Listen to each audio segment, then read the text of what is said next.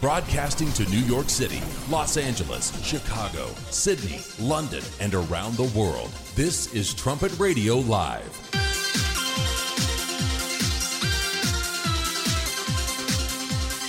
Thanks for joining us here on Trumpet Radio Live in this weekend edition on 101.3 KPCG. Coming up on this weekend episode, a lot to talk about in relation to the senseless school shooting that happened just a day or so ago. Lots coming out in the media about it, but there's one aspect that's not being talked about very much, and we've got a lot of details about that, a very important aspect of that situation. Also, information about the importance of Shakespeare in the British Empire. It's the Key of David program this weekend. We'll take a look at that and more this edition of Trumpet Radio Live.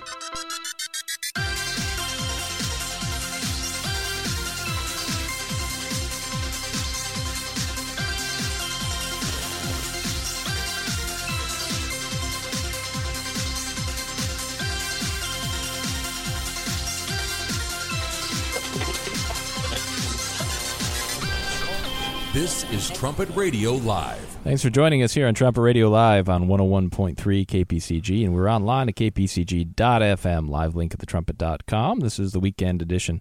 Dwight Falk, Grant Turgeon with you here today, and of course it's been a crazy week in the news. There's always a lot that goes on, and this was a really just a week that focused a lot on the school shooting that happened in Florida, and so now as we are a few days removed from that, now everyone comes out with their different sides of things, and quite a media backlash. Of course, the liberal media flat out blaming the current president and lawmakers, and so we'll look at some of that, try to get to the bottom of what's actually happened in terms of laws there. But then also another really interesting aspect of it, all of these shooters, as we'll see, there's quite a few of them. They've all had some pretty tough things in common, one of them being really bad home lives in most cases, and then also a lot of them are on medications. And there's quite a few write-ups about that we're going to take a look at. Yeah, those are really some fantastic write-ups that help us get to the root of it. People are talking a lot about gun control right now, or, you know, if you see something, say something, which is also part of it, but it's not getting to the heart of the issues. And even when talking about guns or prescription medications or whatever the drugs are, it goes even deeper than that. Yeah, it does. So we're going to take a look at this, and very interesting topic today. And then later in the program, of course, preview what's coming up on the Key of David program, and then get into some of that, which is about the importance of Shakespeare in the British Empire. Empire is not a dirty word. Not when it's a good empire, but some people think that the British Empire was bad. We're going to debunk that. This is a write-up from thetrumpet.com. Another school shooter, another fatherless child. This by Andrew Miller. It says the director of the National Marriage Project at the University of Virginia, Brad Wilcox, pointed out in 2013 that nearly every U.S. school shooting that year involved a young male whose parents either divorced or never married in the first place. He said, as the nation seeks to make sense of these senseless shootings, we must also face the uncomfortable truth that turmoil at home all too often accounts for the turmoil we end up seeing spill out onto our streets and schools. He wrote in his article, Sons of Divorce, School Shooters, the social scientific evidence about the connection between violence and broken homes could not be clearer.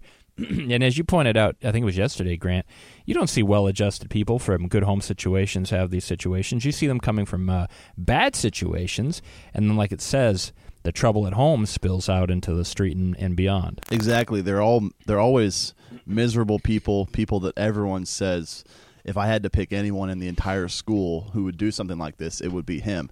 And I even heard an interview from one of the girls at the school. I heard it this morning. She said that once this guy blended back in with the crowd walking out, she joked with him, "I'm surprised it wasn't you." Oh, wow. And he basically said, "Huh?" Like he seemed guilty right when she said that, and she was just messing with him, but she turned out to be right. Wow, it's amazing. Yeah, that's what's coming out now. People are saying, "Oh yeah, he had a lot of warning signs." But again, as this article from thetrumpet.com points out, lots of studies are showing that there's problems at home in the first place. So here you have this narrative forming in the media that, well, it's all about guns, and but people aren't talking about the breakdown in family, the breakdown in society. Matter of fact, they push that. that you can rewrite family any which way you want to, and it makes no difference. And then something crazy happens, and people say, well, what's going on here? We need to look at the weapons.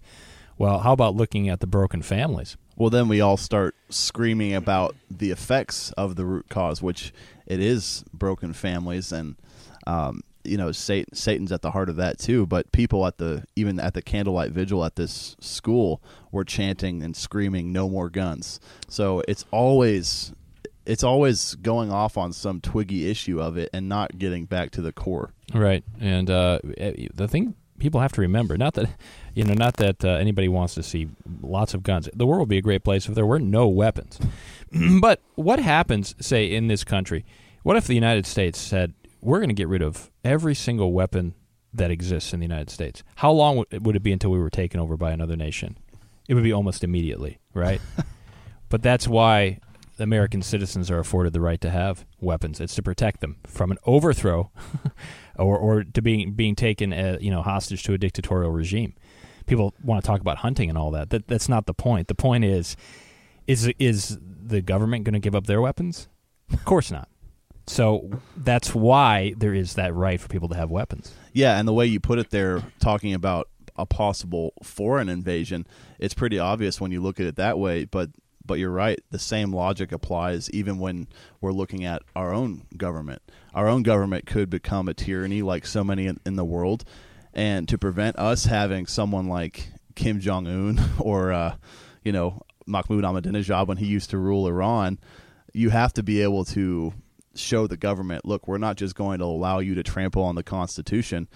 And for a lot of those people, that's the physical solution, is to have guns. And obviously it does go deeper than that too. There has to be a spiritual solution ultimately. Well, there was a write-up today I saw. Somebody commented and they said, well, how come we only see this type of violence in America and not other civilized societies, quote unquote? And I thought, what civilized societies? North Korea? Yeah, you don't see a lot of gun violence there unless it's the military gunning down citizens. Yeah, you might see that, or them starving to death. Look at the nations where they say, well, there's none of those problems. There's a lot of problems in those countries. What about that massive terrorist attack in France where the gunmen were allowed to reload several times and kill well over 100 people because no one there had a gun to shoot back? I mean, that's a pretty obvious example of what happens when you disarm good people. In Britain, knife attacks have risen dramatically because guns are banned. So it's just an obvious example there that people will always find another weapon to carry out their crimes if you take away a gun or whatever else. Yeah. The worst attack in, of course, Oklahoma City that everybody remembers was a bomb made out of fertilizer. If people have it in their minds to cause problems, they come out in a lot of different ways. We should ban bombs. Yeah. Nobody in their right mind wants any sort of weapons, but that's not the world we live in, unfortunately.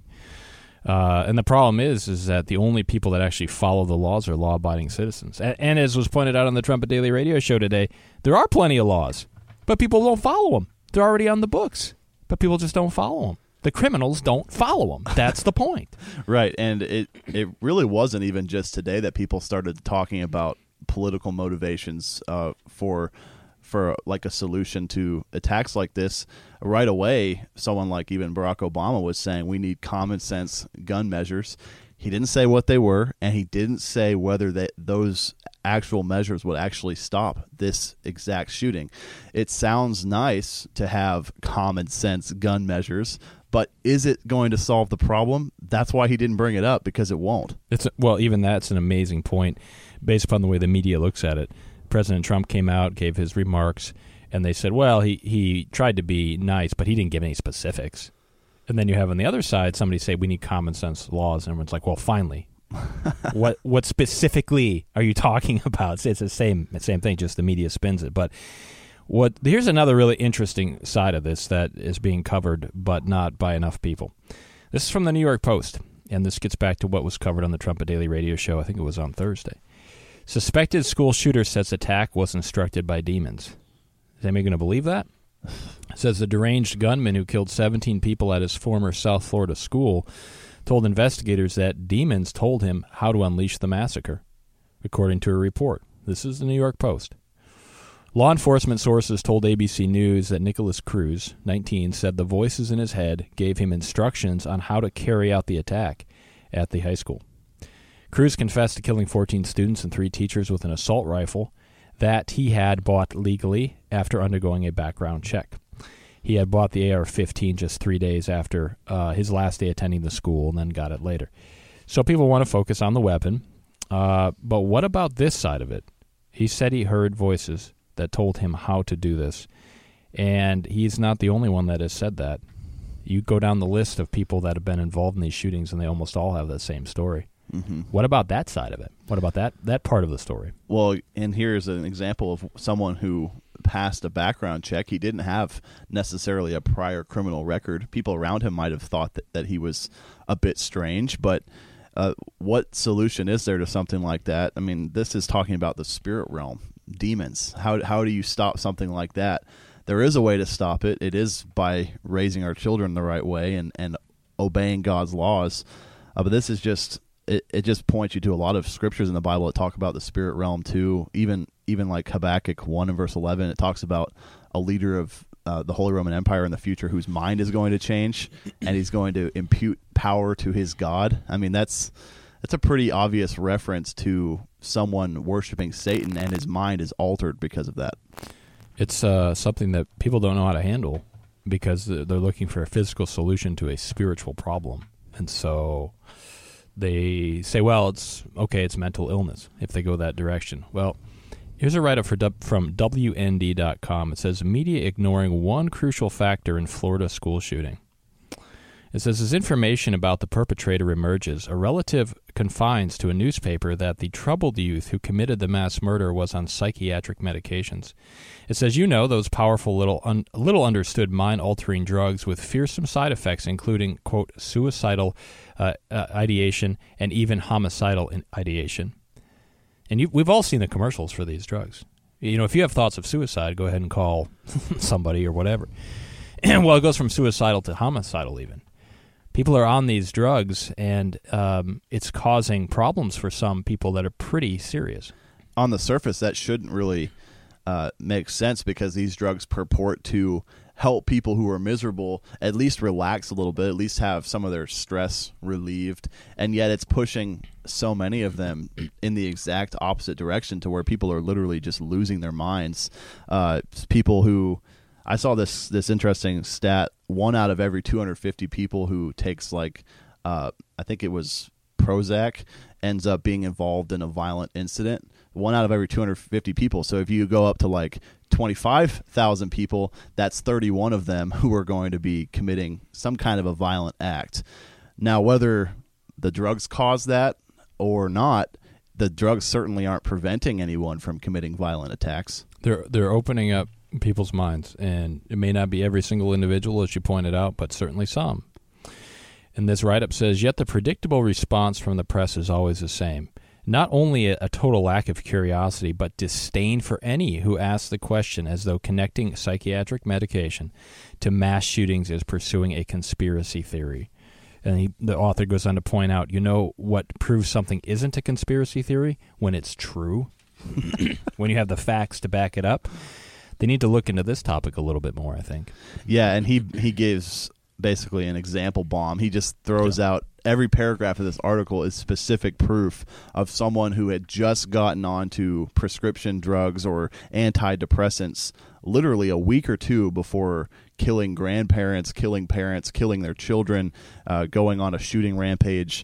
It's just shocking how many people have specifically had problems with antidepressant drugs before doing something like this.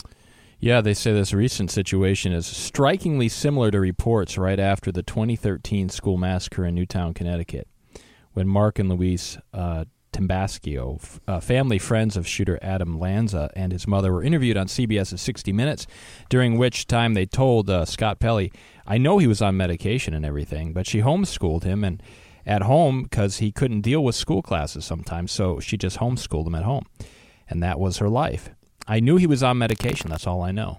So they're on these medications to help them deal with some sort of problem, they think, and then they end up going out and having these violent rampages, and people are not looking at the connection enough to see, is there a connection between taking these psychiatric drugs and then violent outbursts? Right, and like you said, these things do open up the mind. It's like they tear down all of our defenses. They take away our diligence and our vigilance against any sort of demonic attack. I mean, probably a big part of these drugs is just to try to help people clear their minds totally so that they're not thinking about whatever's making them miserable, at least for a while. But the problem is, whenever you clear your mind totally, it opens your mind up for anything to take the place of whatever just left your mind. That's the danger of it.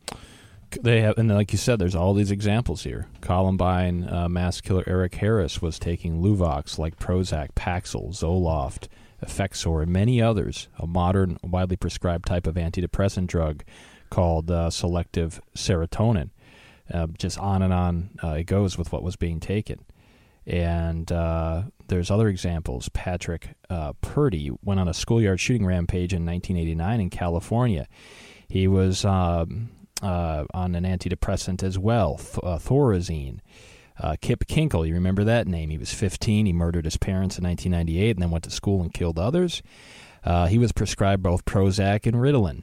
And the list goes on and on and on and on. Is there a connection between the drugs these people are taking and the actions they end up perpetrating? And a lot of these people then went on and said, I felt like I had no control over what I was doing, and it was like I was watching my favorite TV show. You know what's going to happen, but you can't stop it. I mean, that's clearly people who are out of their right mind and don't have control over what they're doing anymore.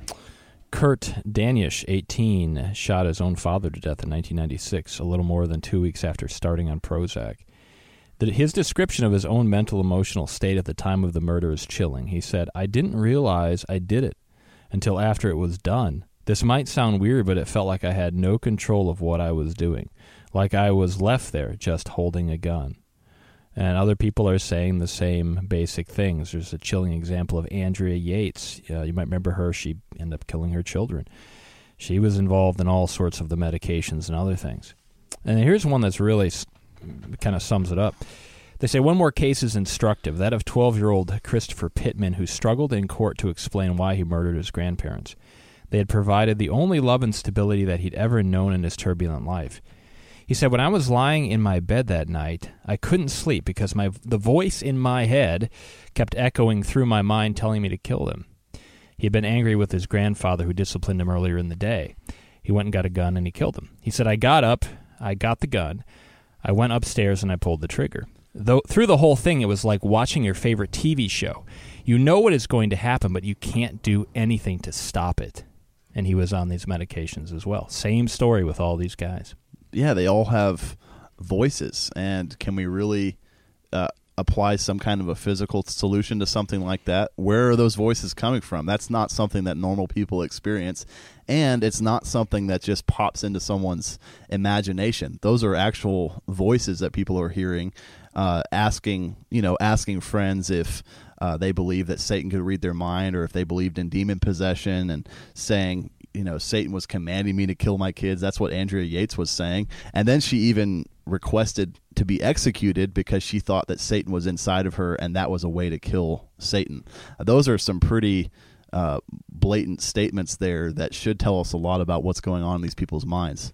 Yeah, it's just something to be careful of. I mean, and like we mentioned, we all see the commercials every night if you watch the news, and they're always happy music and everyone's smiling, and then they tell you what could potentially happen to you, and it always is suicidal tendencies. And now legally some of them have to put homicidal tendencies because there's been cases of people taking the medication and killing others, but like they pointed out, these drug companies, they make so much money and they've never lost a lawsuit.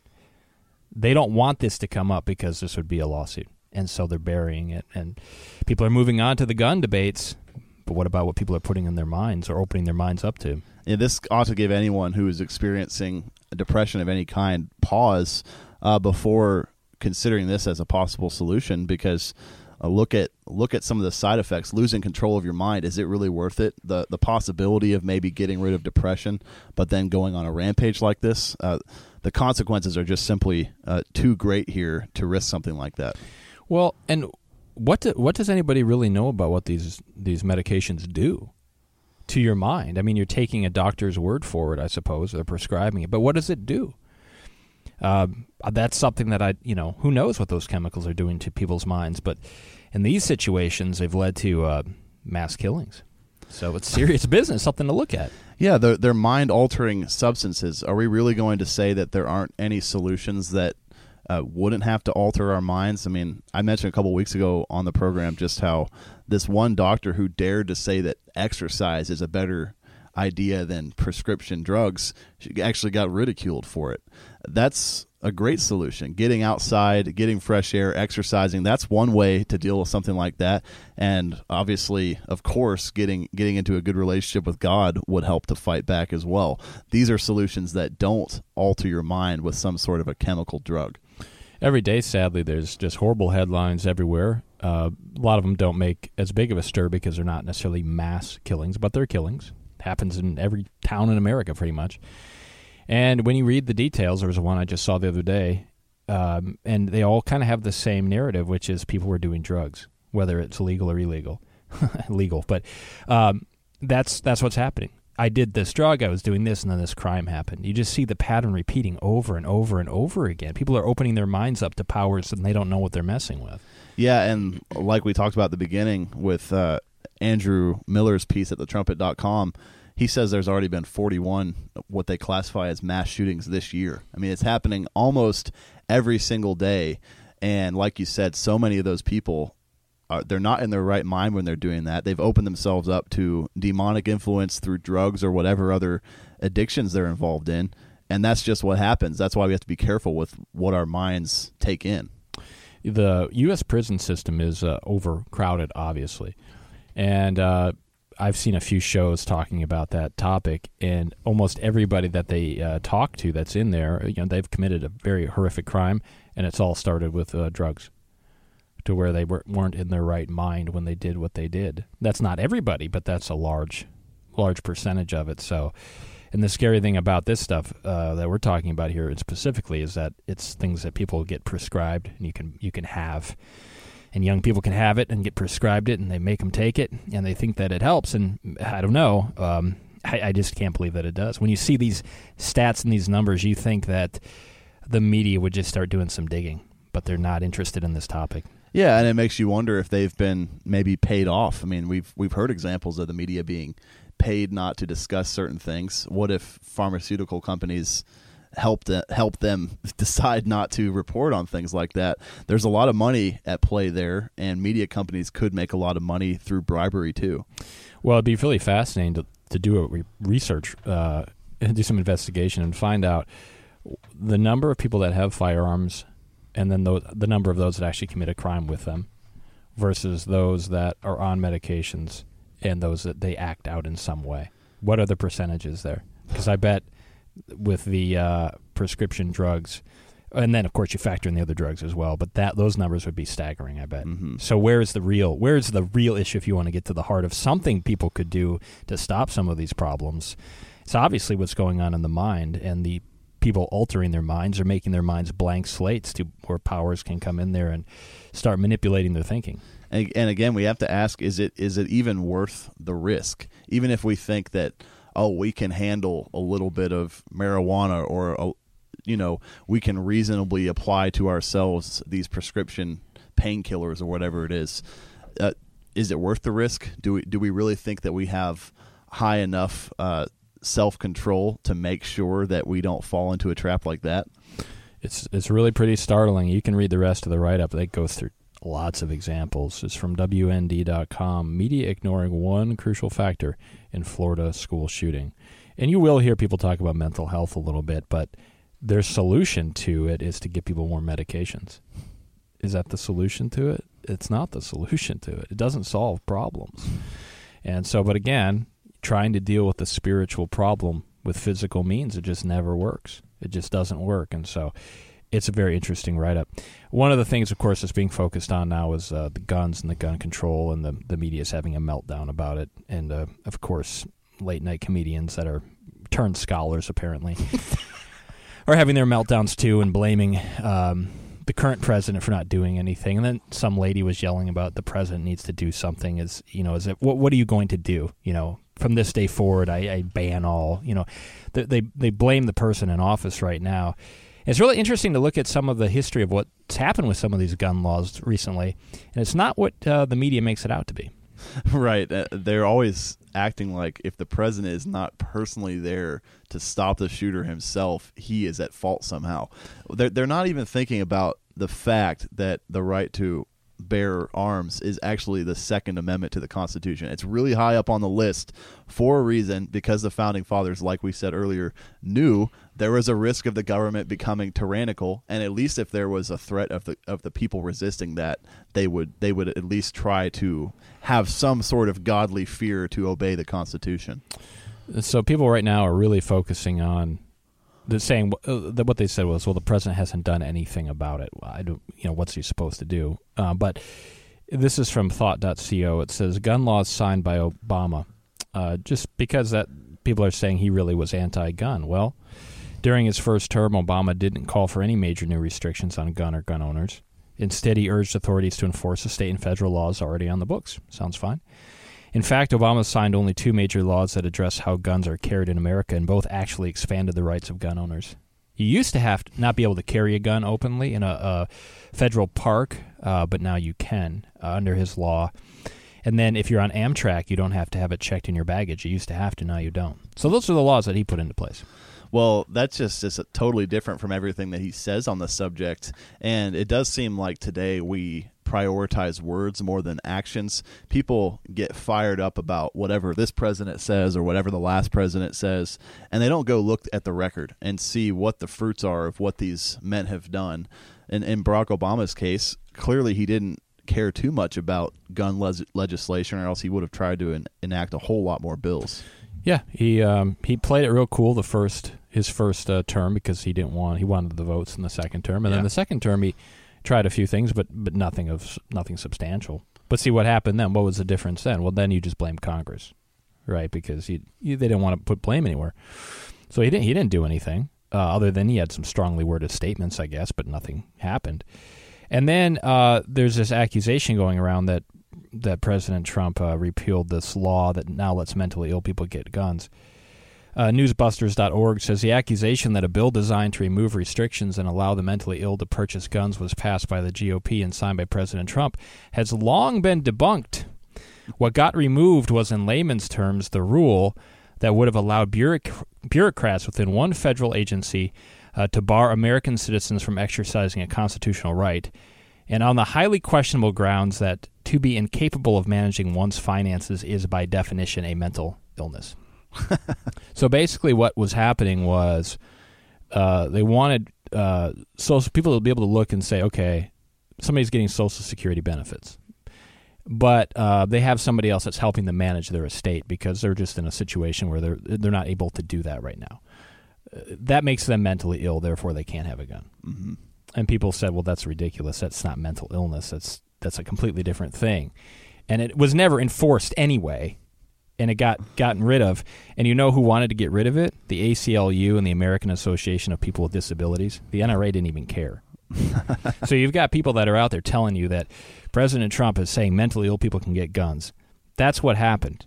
That's nothing like what they're telling you. There's so many lies out there. Even if we just thought about that for a second, where was the uproar at the time this happened, supposedly? I mean, if the Republicans come out and say, look, we want deranged, mentally ill people to get guns, everyone would have been on fire about that right away. Now we're just trying to bring up that, oh, yeah, this happened in the past and somehow no one noticed it. Somehow the media didn't report on this for 3 months straight. Yeah, right. Of course this didn't actually happen. Yeah, when in the headlines that the media has thrown out there, they have this sample at National Review. And, of course, it's all very inflammatory. You know, House strikes down Obama-era regulation that blocked gun sales to mentally ill. And then, of course, the celebrities come along and retweet it. They don't even know what they're talking about. Yeah. The ACLU didn't want the rule. And so they're trying to blame it on the president. It's just amazing. But that narrative now has taken on a life of its own, and people believe that that's true. Yeah, and I've even seen like Slate.com was lying about what the first time that President Trump responded to the shooting. He responded early afternoon, the day it happened, and they tried to say that, he didn't respond until Thursday morning via a tweet. And all you have to do is look at his Twitter timeline to see that he tweeted about it literally minutes after it first happened, and he tweeted about it twice. Well, and they were waiting for all the facts to come in. What are you supposed to say? You have to wait until you even know what's going on, because you could stir up all kinds of panic or all kinds of problems, not have the facts. And didn't he give a speech later the same day? I mean, it's such a blatant lie, but how many people are actually going to go back and check for themselves? If they already trust a source like that, they're probably not going to look into it, and they're just going to think, wow, the president waited 2 or 3 days and didn't even care about the people enough to issue a statement earlier. Right. Well, and that's what Newsbusters points out. Most people are just going to look at the headline. They're not going to read the article, so they don't even know exactly what's being talked about. And then they'll have a list of celebrities that retweet everything or put it on their late-night talk show like it's fact. And people say, oh, boy, can you believe what's going on around here? And they don't even know what the actual details are. I mean, it's a misinformation campaign. Yeah, it's definitely a calculated strategy to deceive as many people as possible. There's no way that media outlets don't know what they're doing. They absolutely have all the facts. They understand the timeline of events. This is their entire job, and yet they're still putting out things that any of us doing a 2-minute internet search could debunk immediately. Obviously, they're doing that on purpose. Well, I was telling you before, I was watching a little bit of coverage yesterday there, and of course, the media outlets want to run down to the school, and it was a pretty liberal outlet, and they were this woman was talking to these students, and was just leading them down the path. It was amazing. Like, don't you think we should get rid of all the guns? And the kid says, yeah, I think so. And do you blame Congress for this? Yeah, I blame Congress. Just leading them down. I'm like, do they even know what they're talking about?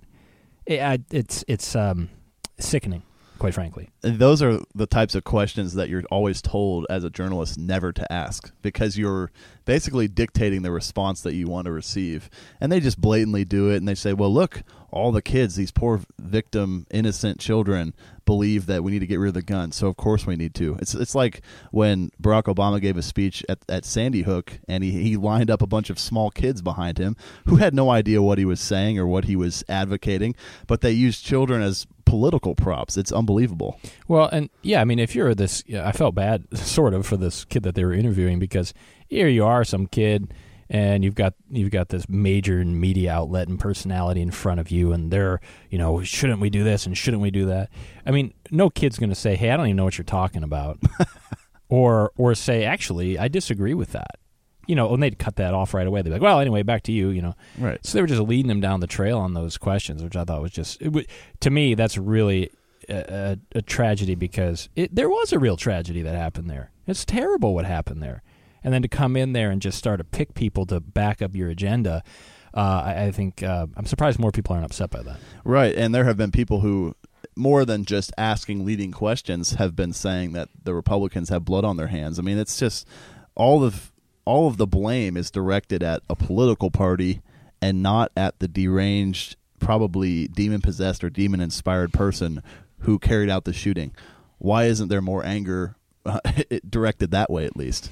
Yeah, it's fascinating. You've got a write-up here from Town Hall, which deals also with sort of the way the media is conducting things in general. If Sarah Sanders were to smack the press, so basically if she were to treat them the way that they treated her, so it's kind of a humorous look at just the way the media is. Right, and they're bringing up how recently they asked her 27 questions about a former White House staff secretary who was accused of domestic violence. And so she obviously had to take all these questions and didn't walk off like maybe she could have, or she could have asked some retaliatory questions. And this article says the same outlets that couldn't muster more than one question regarding former President Bill Clinton's alleged rape of Juanita Broaddrick seem to ask 27 questions a day about this White House staff secretary. So he says here, so we wondered, how much would reporters like it if Sanders were to question them as aggressively as they question her? Well, right. I mean, it's easy to put somebody up there under the limelight and just pepper them with a bunch of questions, especially ones that are not the reporters are throwing out a very negative opinion and kind of forcing you to answer it, which always puts a person on their back foot. It puts them in a bad light. I see that all the time on the nightly news broadcasts where they'll have their stand-up reporter that's at the White House, and they'll say, I asked the president today this question, and then they show it, and he's just walking off to his plane, and they yell, how come you're, it's some allegation. There's not even really a question there, and he doesn't hear him or doesn't respond. He just keeps going, and they're like, he wouldn't answer my question. So, anybody that's in that position is facing this same sort of situation. And what's very fascinating about it is there's plenty of write-ups, and it's been talked about a lot, where in the Obama administration, if they got questions they didn't like, they just ignored them and moved on, or blacklisted them from the room. They didn't answer their questions either. So, but now that the tables have turned in some ways, the media just wants to pepper them with all these questions. Do you recall the media quaking and acting like the government was going to shut down their right to hold the government accountable back during the Obama administration when actual blatant impingements on the press were taking place? You never heard any of them say, well, this president is a threat to free speech and he must be stopped. They do it all the time. And you have someone like Sarah Huckabee Sanders just taking a browbeating in a press conference over something that has nothing to do with her or with the president or with any policies that are being enacted. It's someone who doesn't even work in the White House anymore, and yet she has to just basically stand up there. We don't know all the facts of it yet, so she just says, well, it was good to work with him while he was here. I don't know anything else about what has happened. And they try to twist that into, oh, well, she's defending someone who is accused of domestic violence, so she must be okay with that action. Right. I mean, anybody that, say, is if you were at the top of a corporation that, let's say, hired or employed even 400 people or something like that, which wouldn't be all that big, but and somebody that you don't really know, they kind of work there, they got into trouble with something, and they were grilling you, as if you were coaxing them along and you were heavily involved in the situation. I mean, that's ridiculous.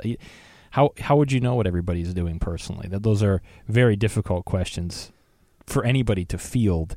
I mean, we all know probably somebody that maybe did something one time in their life or something even just by loose association. It's like, why would you be responsible for that? I don't know. The guy that I drove by and then he got into a car wreck down the road. I don't know. I passed him on the road. I mean, it's the same sort of thing. Right. And it's just inevitable the way that the media is going to respond to something like this. They try to weave this web to where it ties back to President Trump every single time. So this town hall writer, he paints this imaginary scenario. He says, imagine an exchange like this. NBC reporter Peter Alexander says, Sarah, how could you possibly not know about these charges? And how could Porter be praised as a good man? And why can't you offer us more transparency on the vetting process? Then Sanders replies and says, okay, let me ask you. How could you at NBC possibly not know about Matt Lauer? And it goes into a lot of details about all that stuff that was going on for how long was it? Sure. Well over a decade. I mean, it was a really long time he was working there. Alexander replies, stop distracting. That's none of your business. We're a private company. We're not accountable to the public like you. Then Sanders replies, why don't you try that defense at a Comcast shareholders meeting? We don't have to be vigilant about our female employees. We're a private company.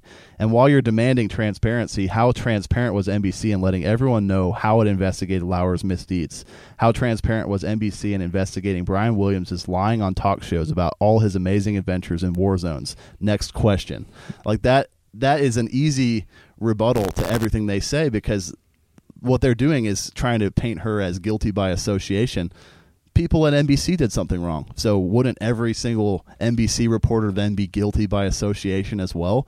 Don't they realize the irony in their questions there? Yeah, whoever has that job of having to go out there and face the press, that's just, I don't know how you could have a good day ever, because particularly in this administration, you're going to get grilled over everything, and stuff's going to come out of left field that you don't even know what they're talking about, and yet they're trying to get that gotcha moment, put you on your back foot. Gotcha. Right. The questions are very brutal for anyone who is a Republican press secretary. That's when the job is pretty difficult.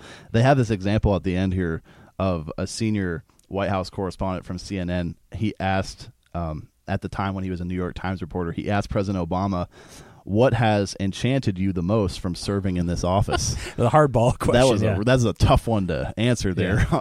That was on the 100-day mark of Barack Obama's presidency. and that was the best they could come up with. Now, remember when President Trump had gotten through 100 days, you had every mainstream news outlet putting up like a synopsis or like a dissection of his 100 days, and they just shredded every bit of what he did through 100 days. Yep. Do you think there's any way that any reporter would ask him a softball question like that? No, it's amazing. And I always remember back when President Obama was coming in, I think it was his first term. So he was getting ready to come in. There was all this euphoria, and the press couldn't believe how amazing it all was. And I just remember the hard-hitting interview, I think it was 60 Minutes. They said, what have you been doing to prepare to be president? Because he really didn't have much of a track record other than voting present. And he said he read a book about Abraham Lincoln, and they were floored by it. They're like, whoa. And I just thought, well, I've read a book about Abraham Lincoln, several, in fact. Can I be president, too? That's all it takes to become president of the United States. I was just amazed that they let that go, and were amazed by these pretty basic answers that they would shred other people for giving those same answers. Yeah, and Trumpet editor-in-chief Gerald Flurry has a great booklet on this, America Under Attack. You can find that at thetrumpet.com.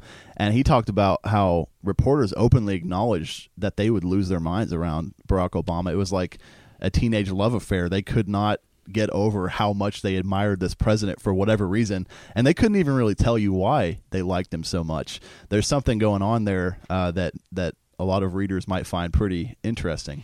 America Under Attack. America Under Attack, yeah, that's a really important book for all the things you see going on in the U.S., all the problems and the way the press handles it and what's going on. You really do need to get to America Under Attack, because that gives the answers to what's really going on here. And it's not about new legislation, that's for sure. So kind of interesting right up there at Town Hall if Sarah Sanders were to smack the press. Smack the press. Make sure you stop and check out thetrumpet.com today. One of the top stories is Your Mysterious, Awesome Universe, a lighthearted voyage through time and space. So scientists estimate that 275 million stars are born and die every day in the observable universe. It's amazing numbers. It is a place of change and discovery, but God knows every one of the estimated 70 billion trillion stars by name, Psalm 147, verse 4. Would you like to get to know some of them too? So it goes into some of the amazing things that are out there in the universe away from this earth. Yeah, and Callum Wood here gives some just incredible facts that are just hard to even picture. In some cases here it says in one part, to look into outer space is to look back in time. As you peer deeper into space from Earth, you begin to see things as they were billions of years ago, because that's how long it takes the light to go that far to where we actually see it. So all of these brilliant planets or galaxies might not even exist anymore, and we're seeing what they were billions of years ago. That's just incredible, just to think about how vast the universe is. It is amazing to think about that. For those that like that sort of thing, and really it's good for anybody. If you start, like, you read this article and you kind of look into some of the true science of what's going on in the universe, it is astounding, and it leads you back to one ultimate question in reality, and that is, who made it? Mm-hmm. You know, it's too specific. It's too exact in the way that it works. Who made that? Where did that come from? It's really fascinating to look at. Right, and this article gives a really fun, in-depth virtual tour throughout the entire universe, but then he says the most amazing place is right here at home. All you have to do is look out the window or go outside, and you're experiencing the greatest place in the universe. He says, welcome back to Earth. It sits far from black holes and quasars. It is nowhere near exploding supernovae or clouds of alcohol. It isn't big. It doesn't explode, consume, radiate, or wander. Yet there is no place like Earth, your home, and the universe knows it. Yeah, and then that's brought out, too, in our incredible universe potential booklet. There's just some amazing things in there as well. So there's quite a few write-ups there at thetrumpet.com that get into that even beyond this write-up, but this is a good introduction there. Also, the Trumpet Daily Radio Show today with your host, Stephen Flurry. Make sure you listen for that. He talks a fair bit about Shakespeare, which is what we want to talk about for the rest of our show today, and the British Empire. That's the new Key of David program that's on this weekend, Shakespeare and the British Empire. William Shakespeare, universally recognized as the greatest non-Bible writer of all time, was immensely proud of the British Empire. And soon all mankind will become empire builders. There is this very strong movement out there to really be down on the British Empire and to attack them, and then also to attack America. And so we want to take a look at this write-up, How the Empire Served the World by Jeremiah Jacques. It's from the February 2015 Trumpet print edition. And he goes into some specifics here of why the British Empire really helped the world in many, many ways, and is not the evil, bad empire that many revisionists are trying to make it out to be. And there is a disturbing trend today that all cultures are the same, and that same logic goes into this, where all empires are the same. And Jeremiah Jacques says, was the British Empire chillingly cruel and bullying? That's what some people say. Was it no different from the Babylonian, Persian, Greco-Macedonian, Roman, or Mongol empires that came before it? Did it operate in the same spirit as the Nazi Empire and Imperial Japan? And obviously not. And there's descriptions in the Bible and secular historical books that just detail appalling massacres that these other empires carried out in war. A lot of them would have no mercy. They would engage in brutal torture techniques. And the British Empire did nothing like that in any way, yet they're still unfairly compared to other empires simply because they both have the word empire in their names. Yeah, and what's so fascinating, there's a trumpet brief sent out this week, just the other day, by Brad McDonald, and he was lamenting about how the Olympic coverage, they're just fawning over North Korea. Oh, wow, look at this. And they're making it out like North Korea and Russia, like this is utopia. And then at the same time, those same networks will be very negative towards the U.S., will be very negative towards the U.K. Come on now. North Korea, they're amazed that Kim Jong-un's sister showed up and smiled. I mean, that's all that it takes to be awed. The people in that nation are starving to death as we speak, and they're trying to destroy the entire world, or at least the West, with nuclear weapons, and we're awed because this girl kind of half smiled at somebody. Right. North Korea is horrible communist hermit kingdom, and well over 2 million people have died of starvation and torture. There's hundreds of thousands in labor camps to this day. It's not just something that happened decades ago, and that Mr. McDonald brings that out.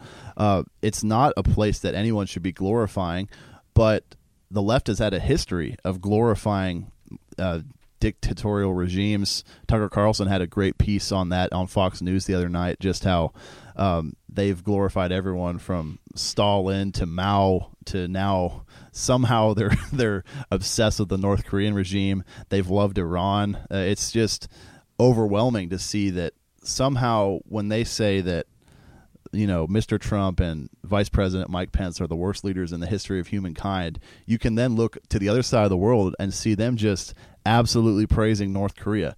What is their standard there? How can we give people like that any credibility when they think North Korea is some great utopia? Yeah, I mean, it makes your blood boil a little bit, you know. And two, you mentioned the fact that people say, "Oh, British Empire," and they'll talk about the Nazi Empire and that type of thing.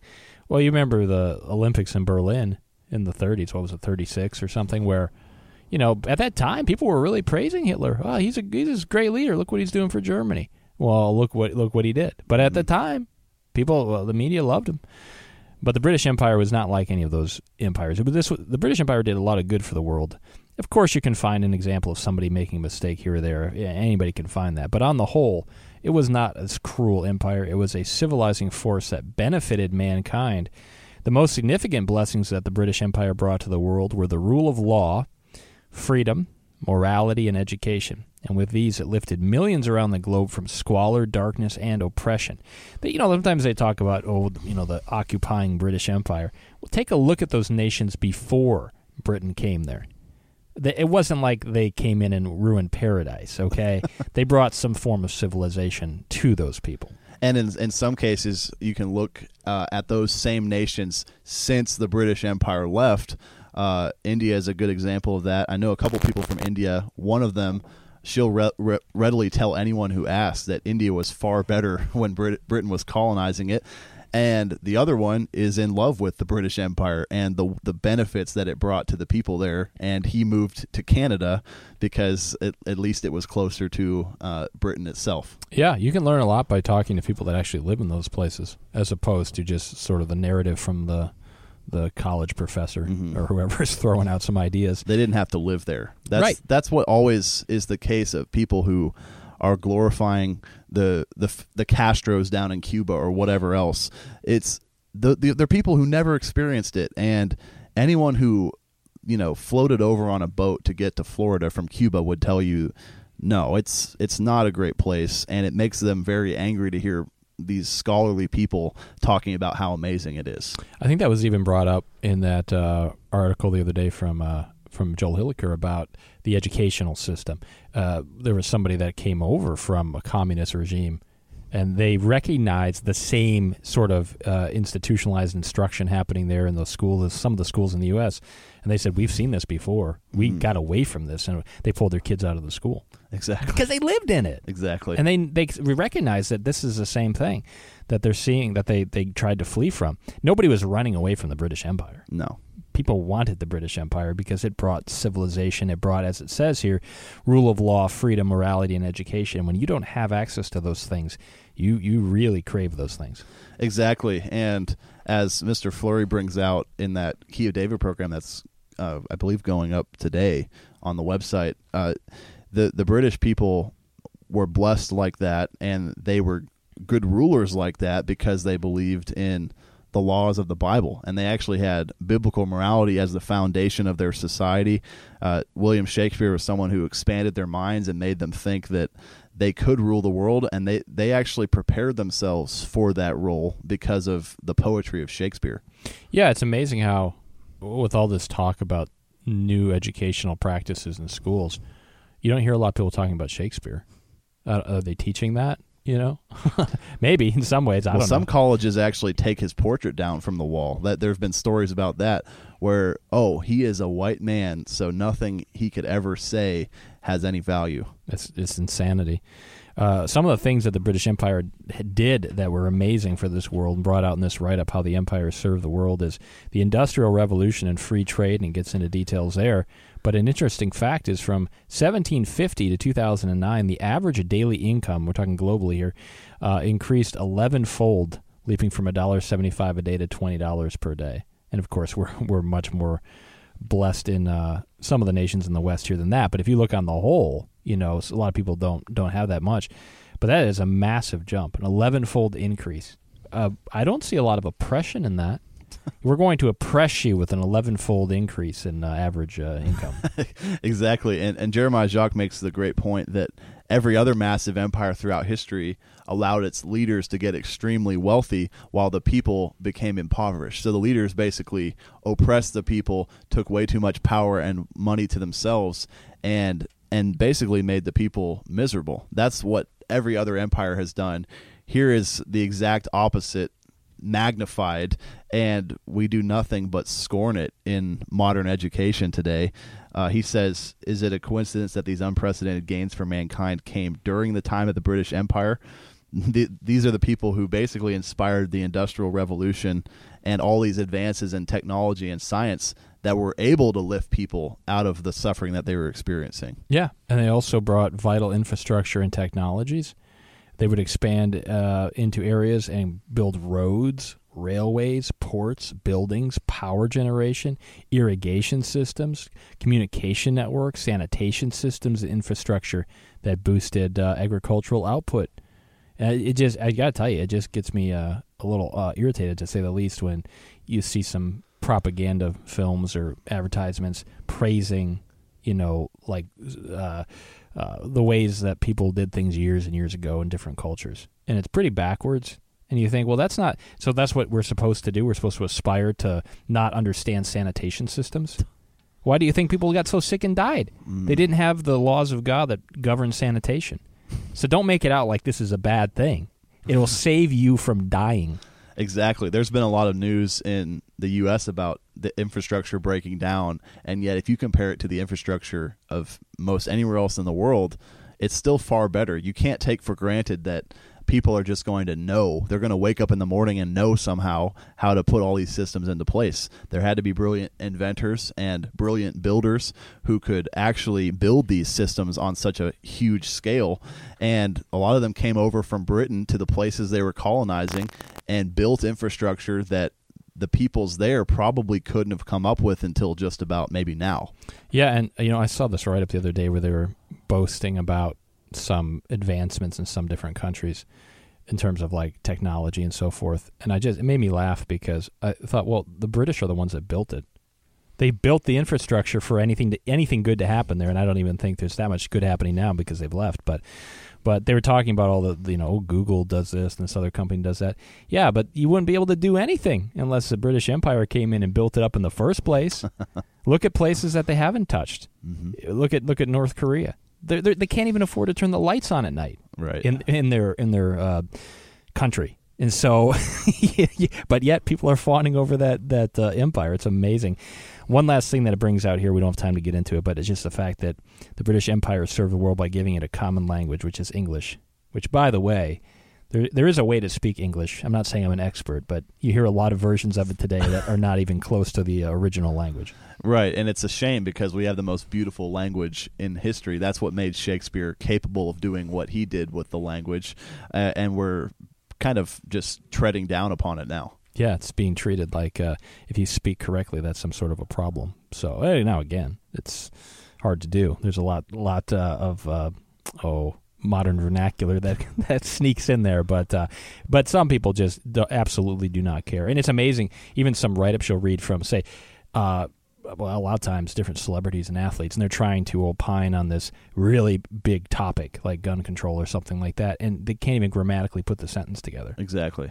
So, I'm sorry if that's, not the way we're supposed to talk about that, but, I mean, you're supposed to take somebody seriously and they don't even know how to speak correctly? I don't understand that. That's something I could rant about for days. That's infuriating that people think they're so scholarly and intellectual and they can lecture us on all these social issues when they have no clue of the things that we should have learned in third grade. It's amazing. Don't listen too closely. You'll catch me in a few, too. How the Empire Served the World. It's a great write-up there at thetrumpet.com. Make sure you do check it out. It's a great time to do it, too, with the Olympics and such going on. That's all the time we have for today on Trumpet Radio Live on this weekend edition. Make sure you listen for the Key of David program, the new one, Trumpet Daily Radio Show, Trumpet Hour Week Review as well. For Grant Turgeon and myself, Dwight Falk, have a great weekend. See you Monday.